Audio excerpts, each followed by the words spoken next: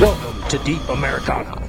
Welcome to a special two-part interview with renowned sculptor and artist Willie Cole, also known as the archaeological ethnographic Dadaist.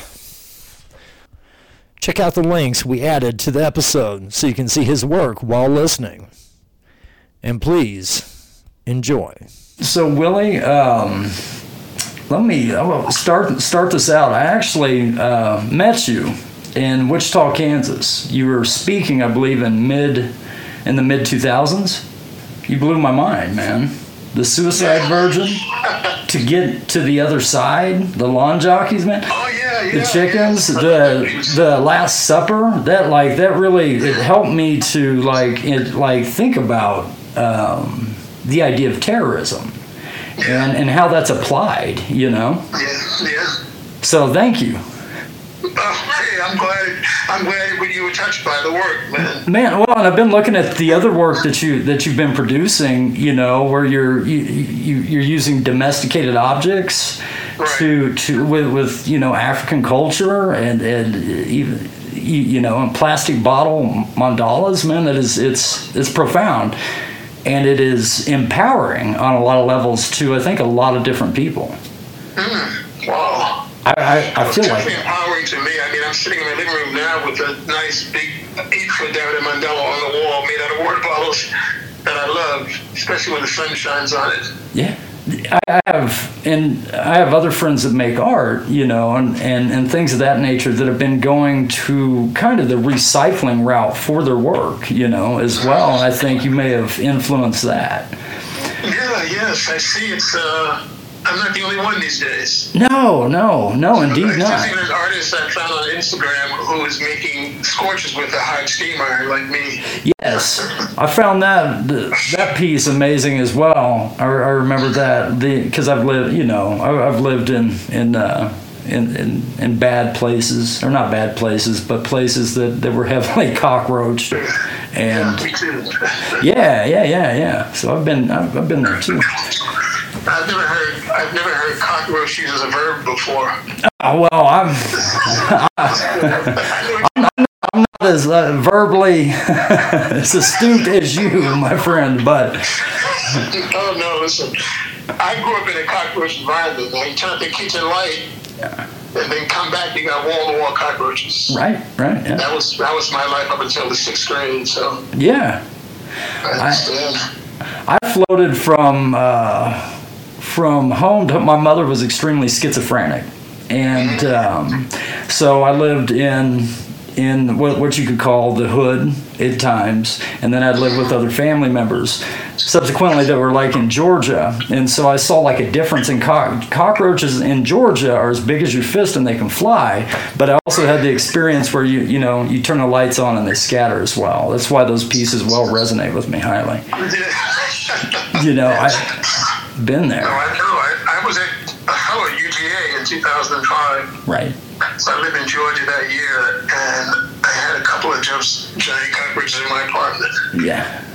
So I've got some questions here, man. If so, in your work, you use domestic objects, and are you blurring the line of high art and folk art by doing that, by using domestic objects?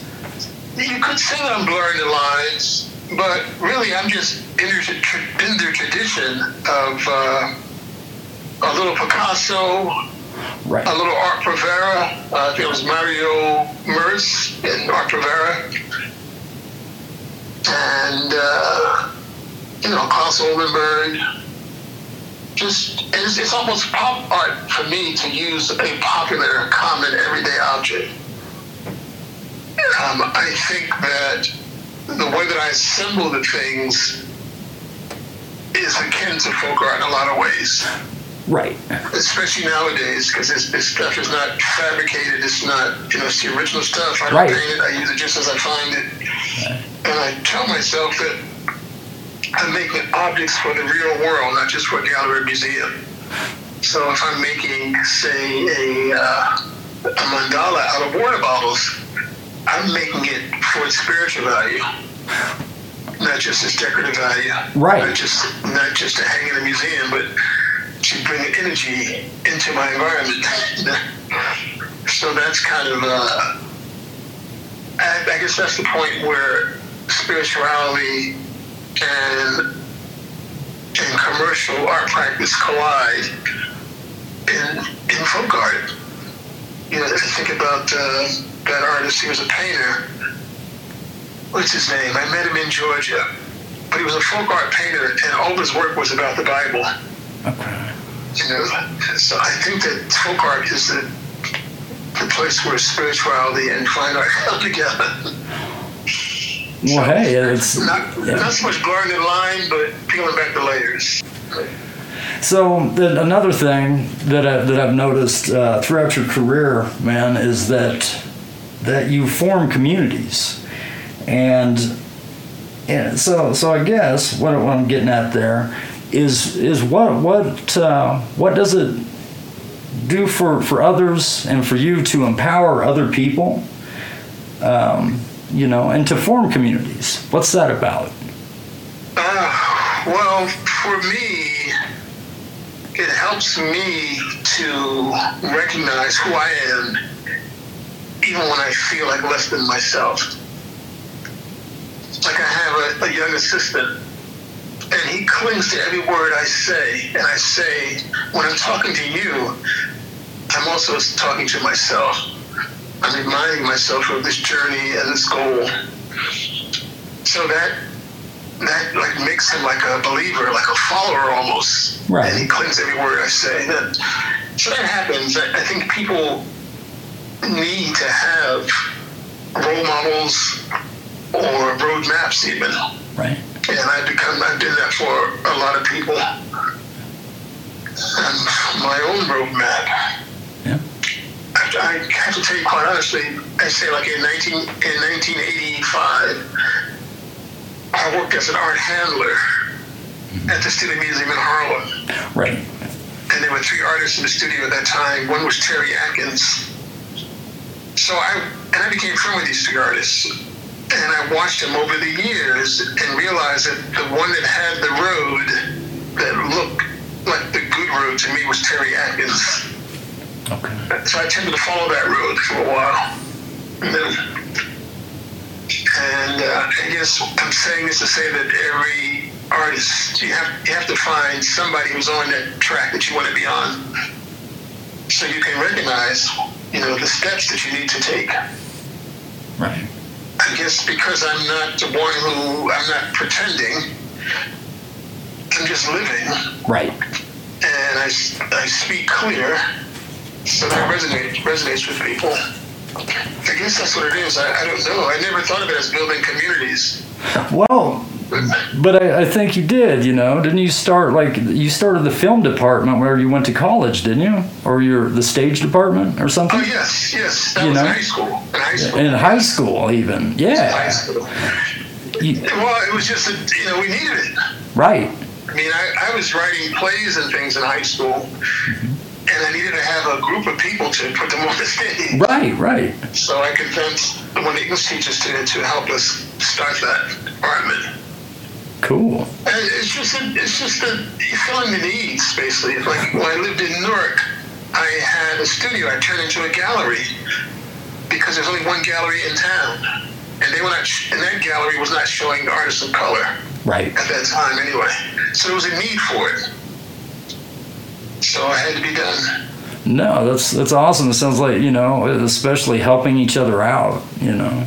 Yeah, and again, it's learning for me too. Yeah. I know when I first moved back to Newark after having worked in theater for a couple of years out of state, I moved into a loft, and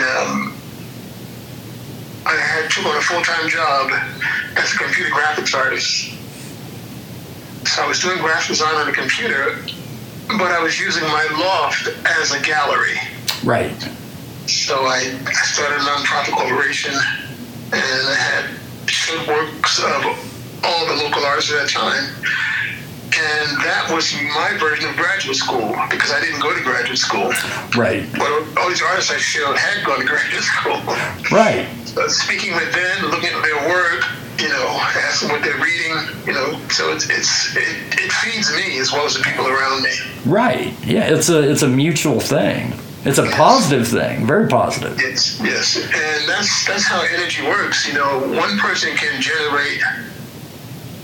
I guess the birds are a good example. You see, there's always one bird in the lead, but they take turns. Mm-hmm. They're riding on each other's breeze to make the journey easier. Right. And I think it's the same way with organizations and people. Mm-hmm. So you learn and get strength and energy from everybody that you are around, as long as you're aware of the possibility and open to receive it. Right. And that's how I choose to live. Well, that's amazing, man. With that, do you notice any differences in the protests you attended early on, and the protests now? Well, the obvious difference is that the protests now are multiracial. I mean, the last time I marched in the streets was to end apartheid. Okay. I had my little son with me, might have been 8 or 9 years old, and we marched for apartheid in Brooklyn and in New Jersey. But it was an all-black crowd. So now it's different. It's everybody, and it should be. So I'm glad to see that. Yeah, it definitely should be. Another difference that I observed through the media, so it may not be a truth, but it's a media difference. Okay. Is the media doesn't show a leader; it just shows a crowd of people. I've noticed that. Back in the 70s and the 80s, there was always a leader that they would focus on. Right. So that's a big difference too. But I'm sure a leader must exist. That means social media has helped the crowds to get bigger. So somebody's orchestrating that. Yeah, definitely. I tend to think sometimes too the media is just kind of spinning things.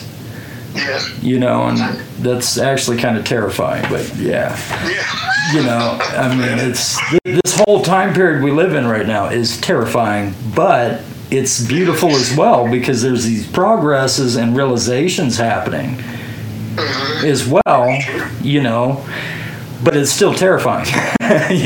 It's terrifying. I told myself in the beginning that now is the time to live every day like it's the last day of your life, because you never know. Yeah, no, 100%. I say my whole life, but now it has real meaning for me.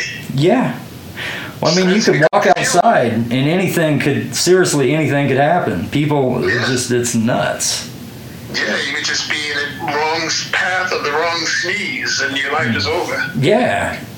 So you gotta really stay on. So that's been good for me. That's brought me out in a lot of ways, things that I didn't. Like I played music, but I haven't played music like publicly in many, many years, like probably over 30 years or more. Right on. I was gonna say I caught a little bit of it. I think you were covering a Bob Marley song. I caught on your Instagram or something. It sounded pretty good. Yeah. So I said I started the quarantine thinking I would do that regularly, but it's really just a flow of creative energy. Right. So that energy slid back into my sculpture. So well, don't you have classical guitar training as well? Yes, I studied classical guitar. I studied as an adult, though, because I started playing guitar as a little kid. I got a guitar, my first guitar in the 60s. When the Beatles came to the U.S., I begged my dad for a guitar. Wow.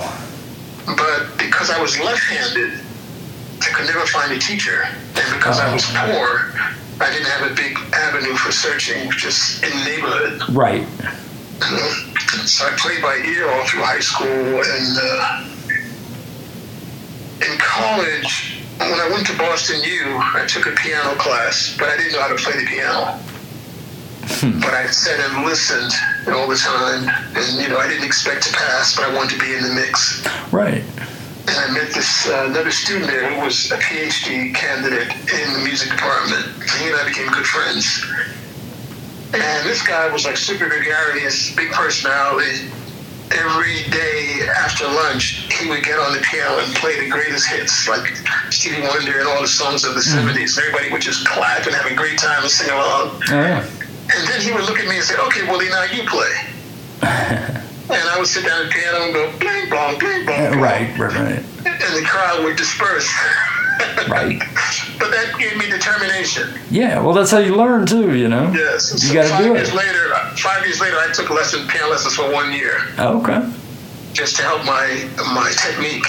So I was able to play by ear after a while. But when I moved out of the city to where I live now, I didn't have a piano. So I picked up my guitar again, and I started playing in my daughter's room every night by ear and enjoying it. Mm-hmm. So I decided I would take some classical lessons, which I took for about 4 years. Excellent. Yeah. So I got a long way to go, but I love the vibration of the guitar. I think it's healing against the body. Yeah, and I play acoustic guitar. I mean, I had two electric guitars too. Right. I was electric all through high school and college, but nowadays I'm really interested in acoustic guitar. I like country, I like bluegrass, I like jazz. Cool. I like folk, you know. Have you ever listened to a guy who dropped out of, I think, Berkeley, getting classical guitar trained, Michael Hedges? Oh, yeah, I know Michael. Cool. He passed away, though. Yeah, he did. Yeah. He did. He was amazing. No, that era where he was like very public was a big inspiration for me, because there were many guitarists at that time who I would say they played impressionistically. Right. Okay. That's the way Keith Jarrett describes his piano playing. So you just pick up the instrument, you just play, you just flow with the feeling of it. Right. It doesn't have to be a 1-4-5 or the key of this, the key of that, but the feeling comes through. Right. And I did a lot of that with a friend of mine. We would do duets all over New Jersey. We would just go in with our guitars and sit and play for like an hour, 2 hours with no plan. Cool. So I love Michael Hedges, yes. Yeah. No, it's very, very good. And like to look at popular music and then look at how he played was just amazing, you know? Yeah. And see, I feel that music and art are the same. As I say, creativity is like a force in the universe. Right. Just like gravity is there for anybody to catch it. But you have to be aware that it exists and be willing to let it in. Well, what do you think about this concept that, you know, somebody that has mental illness or has a disability, I feel like you can completely use creativity to heal or help deal with those issues, right? Mm-hmm. Yeah. Yes, you can use arts. I don't know if you can get permanent healing, but it's very possible you can if you take the art to the point of color science and, you know, sound therapy. Yeah. But I was going to say, production, you only control the moment that they're producing. Right. I was going to say one of the things too that I whenever I think about that idea is that how many visual artists, musicians, you know, creative people in general are mentally ill. You know, so maybe that has furthered them. You know, I think. Well, mental illness is a questionable term too, though. Yeah, I don't like it. What is sanity? Right. I mean, we measure people with ourselves as the center or the norm. Right. The further away from your center, the more insane they may seem to be. Right. Who knows? You know, one of the things I want to throw this on there is that I think there's some kind of connection there in a way with the shaman and the schizophrenic person. Maybe they're tapped into the same thing. They're just in two different cultures. You know. Yeah. Yes. No. I think that term "tap into" is what it's about for all of us. Like right now, I'm sitting here in front of CNN with the sound turned down. I'm tapped into their energy. Right. Okay. I think that a shaman is tapped into dimensional energies. Right. Where, you know, it's like the column that connects heaven and earth in the Greek architectural tradition. That column represents the connection between heaven and earth. Right. The letter I represents that connection actually capital letter I. So I think a shaman has that same position right. in a tribal society. Right. Yeah. So it's not so much schizophrenia, but it's like the old-fashioned phone line. He's got an open line. He's got a party line. He can hear the conversations tap into other calls. Right. Oh, yeah. Which, people who are not shaman can do also. Right. Insane people who hear sounds and voices. Maybe those voices and sounds, they really exist. Just the majority of people can't hear them or see them. Right. Well, it's like cause my mother was schizophrenic and bipolar, very severely. And she would be talking to me, and this would be talking to me about things, and it was almost like she was viewing time as not linear when she was addressing things in a lot of these states of mind. And I don't know, that often made me think of, well, do you think time is linear? No, I think that this is now should be a chart to draw this on. Yeah. But I think that we live in a stack. Okay. So yeah, there is a linear line that measures time. Right. But it's also a vertical line that measures time. But we move along that in a diagonal way. So it's a grid, and we are the diagonal line that moves along it. Our awareness determines which horizontal line we're moving along. So if I'm moving along the third horizontal line, but then I get a new awareness, my angle changes. I may go up to the next horizontal line and continue across that. And those horizontal lines, to me, represent awareness, but also dimensions, awareness of dimensions of existence. So. And I know it sounds crazy, but no, it doesn't. It's like this is a good example. This actually is a crazy example. Okay. I do not realize that Donald Trump was president for 4 years. Oh, okay. I thought it was just 2 years. Okay. So that tells me I missed 2 years somewhere along the journey. Right. So what happened? I came to one of those points where I had a certain awareness, and my angle changed. I went up to the next horizontal line. So everything that happened on the next level, I don't have a memory of it. Interesting. I don't know. I've been trying to figure this out. This is something that just occurred to me 2 weeks ago. What if for some reason you had shut that out so you didn't have to deal with it, man? I don't know, but it's like saying that there are a stack of you. There's not just one of you, there are 20 of you. Like a caterpillar almost? If you're standing up. Okay. On two legs, a vertical stack. Okay. And you're all walking together. You all have the same experience, but one certainly has a different awareness. So he's going to move to a different level. Okay. So now the you that was on the second level and you that were on the first level are now one. Okay. So it's kind of like the cone of vision from each one? Yes.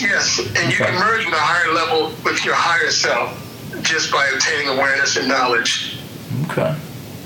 And sometimes that makes, at least in my case, makes me feel like I skipped some years and I remember that much time passing. Right. I mean, I know it existed because I live in today, which the present always talks about the past, so I know it exists. Right. But my remembrance of the experience of that time, of those years, doesn't exist for me anymore because I was moving diagonally during that time, not horizontally. Right on.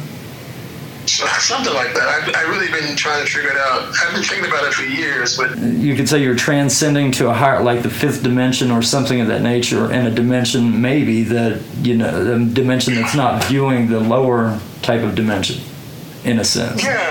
Like there are many levels of existence. Yeah. The one that you're on is the one that you're conscious of. Right. But if you can get a glimpse of another one and connect to that, then you move up to that level, and your whole life is different. You feel the change. Would you say like positivity has a role in that? Like keeping your mind positive? Oh yeah, positivity is critical for everything, but positivity can be blinding because some people think positivity. I mean, I have to ask: is positivity a choice or is it a reality? Is it a state of being or a state of believing? I think it's a state of believing. Yes. And I think that you have to be able to pay attention. And if you're about to cut your arm off, don't be positive, move your arm. You know? Right. You have to pay attention for sure. What I always say is you have to pay attention, not pay for attention. Right. Try to. You know? Yeah, that's like I say, you have to live. You don't have to work for a living. You just have to live. You know, I've been finding that out, I think, more and more. Yeah. Yeah. And see, that's the level that when I made my leap, that's where I went. Because I've been making a living for many years as an artist. Right. But I have not been thinking about it as just living. Right. Well, it's just, a lifestyle. Yeah, so once I get to thinking of it as just living, I don't have to, there's no stress around it anymore. Right. And things just fall into place. Like I've had more success during this virus than I've had in many years. That's awesome. Lots of sales, lots of opportunities. Right on, man. And it's because I chose not to stress about it. Man, you got to teach me how not to stress, because and I can tune it out, but at some points, seeing the George Floyd getting shot, seeing all this stuff, man. I feel that stuff too. I'm talking about stress for me as an individual because of outside influences that distract us from our inner self the most. Right. So I'm very aware and empathetic and even sorrowful for all these things going on in the world. Right. But as an individual spirit existing in a human form, I recognize that I was not designed to suffer and struggle. So don't worry about it. Right. Just live. I would say, this is not hell, this is heaven. So be worried about it. Okay, yeah. Is this a punishment or is this a gift? And I think I can attest to that because at one point I had a pretty heavy drug addiction and I lived out of a car, right? Mm-hmm. And everything was pretty negative. I had a relationship that my ex-girlfriend had attacked me and broke my ribs and my nose and such. And I was in a real negative mind state and forgot a lot of things that I had done, such as like podcasts and different things of that nature. And then I started turning more of a positive one, and... Yes, he took you down one level. Oh, yeah. Well, yeah, I think I did, too, take myself down, too, as well, Yeah. And it was a bad thing. The positivity is great. And it's... Sometimes it's hard to hold that, but I know at the beginning of COVID, of the racism coming to the forefront and things like that, George Floyd, Breonna Taylor, and all of those guys getting killed, I know that I was profoundly stressed out. And it just, sometimes some things can take me off base, but I have learned within this time period of positivity, and it has helped tremendously, man. Well, that's the power of media. That's why studies are paid for much, because they are feeding us ideas that are desirable for commercial or manufacturers. Profit. Yeah, it's all profit. They show you commercials to make you desire those products. They show you a story that's people having a bad life, and they show you people having a happy life in the commercial to help you buy the products. And I always remember how when George Bush II became president, he came into office saying that things are going to get bad. So he was preparing you it was going to be bad, giving you that message. He was creating it with his words, in my opinion. Okay. He was putting our mindset in that space. Right. Because Clinton left the U.S. with a big surplus of cash. Right. Okay. And everything seemed to be in a good space. Right. But then Bush came in talking gloom and doom, and before we knew it, we were there. Well, yeah, then we had 9/11. Then we had the Patriot Act, which is, in my opinion, why a lot of this is happening today with the police brutality and things of that nature, man. The marketing within these things terrifies me as well. Yeah. So I think all these things are just take our focus away from ourselves. Well, yeah. To be selfish and thinking about yourself. Right, the I, me, and mine mentality. Yeah. But just this is why people meditate. This is why the monks are in caves meditating. Right. Because they want to avoid the distractions that take you away from the opportunity, even takes you away from the opportunity to have a greater sense of awareness so that you can move forward. Not so much in capitalism, but just in life in general. Right. As a product of nature and coexisting and all that stuff. Right. So distractions are a big tool. How do you think as a culture that we can get around these things and better ourselves? Because we need that. I think they should teach transcendental meditation in schools. Okay. That would help. Okay. Like from kindergarten forward. Some schools do that now. I think that we could use a program called the Good News Show. What is that? It doesn't exist, but there's good news every day too. You are 100% right, and I love you for saying that. I love you for saying that because, yeah, man, I can't even watch the news. Yeah, no, I grew up in periods. I used to live with a journalist. She was an anchor from WPBI News in Philadelphia. It must have been stressful. Yes, we watched news constantly. Oh, man. So when she and I broke up, I didn't watch news for years. 30 years. I bet. But then when 9/11 happened, my house was under renovation. I just moved back in on 9/11. And the contractor called me and said, turn on the TV. And I've been watching CNN ever since then. I mean, what did you do after you turned the TV on? On that day? Yeah. Oh, I called my wife. She was on her way to New York. Oh, my goodness. She was on her way to New York, and she was a woman who would not turn around. Driven. She's a great employee. She Cool. would not miss a day of work. Right. Rain, snow, fire, hail, or locusts. She would not miss a day. Well, right on. So I called her. She wouldn't turn around. She asked me to call the school and pick up the kids. And the school wanted me to pick up the kids. So that became my day. It was a day of full-time parenting until she got home. But it was unbelievable because where we live is so far from New York. And I'm not in the city. I actually live in the woods. Okay. Near a stream, nice and quiet. That sounds beautiful. I live in the heart of Denver. I'm working. Yesterday, I'm working outside, and my audience was all deer.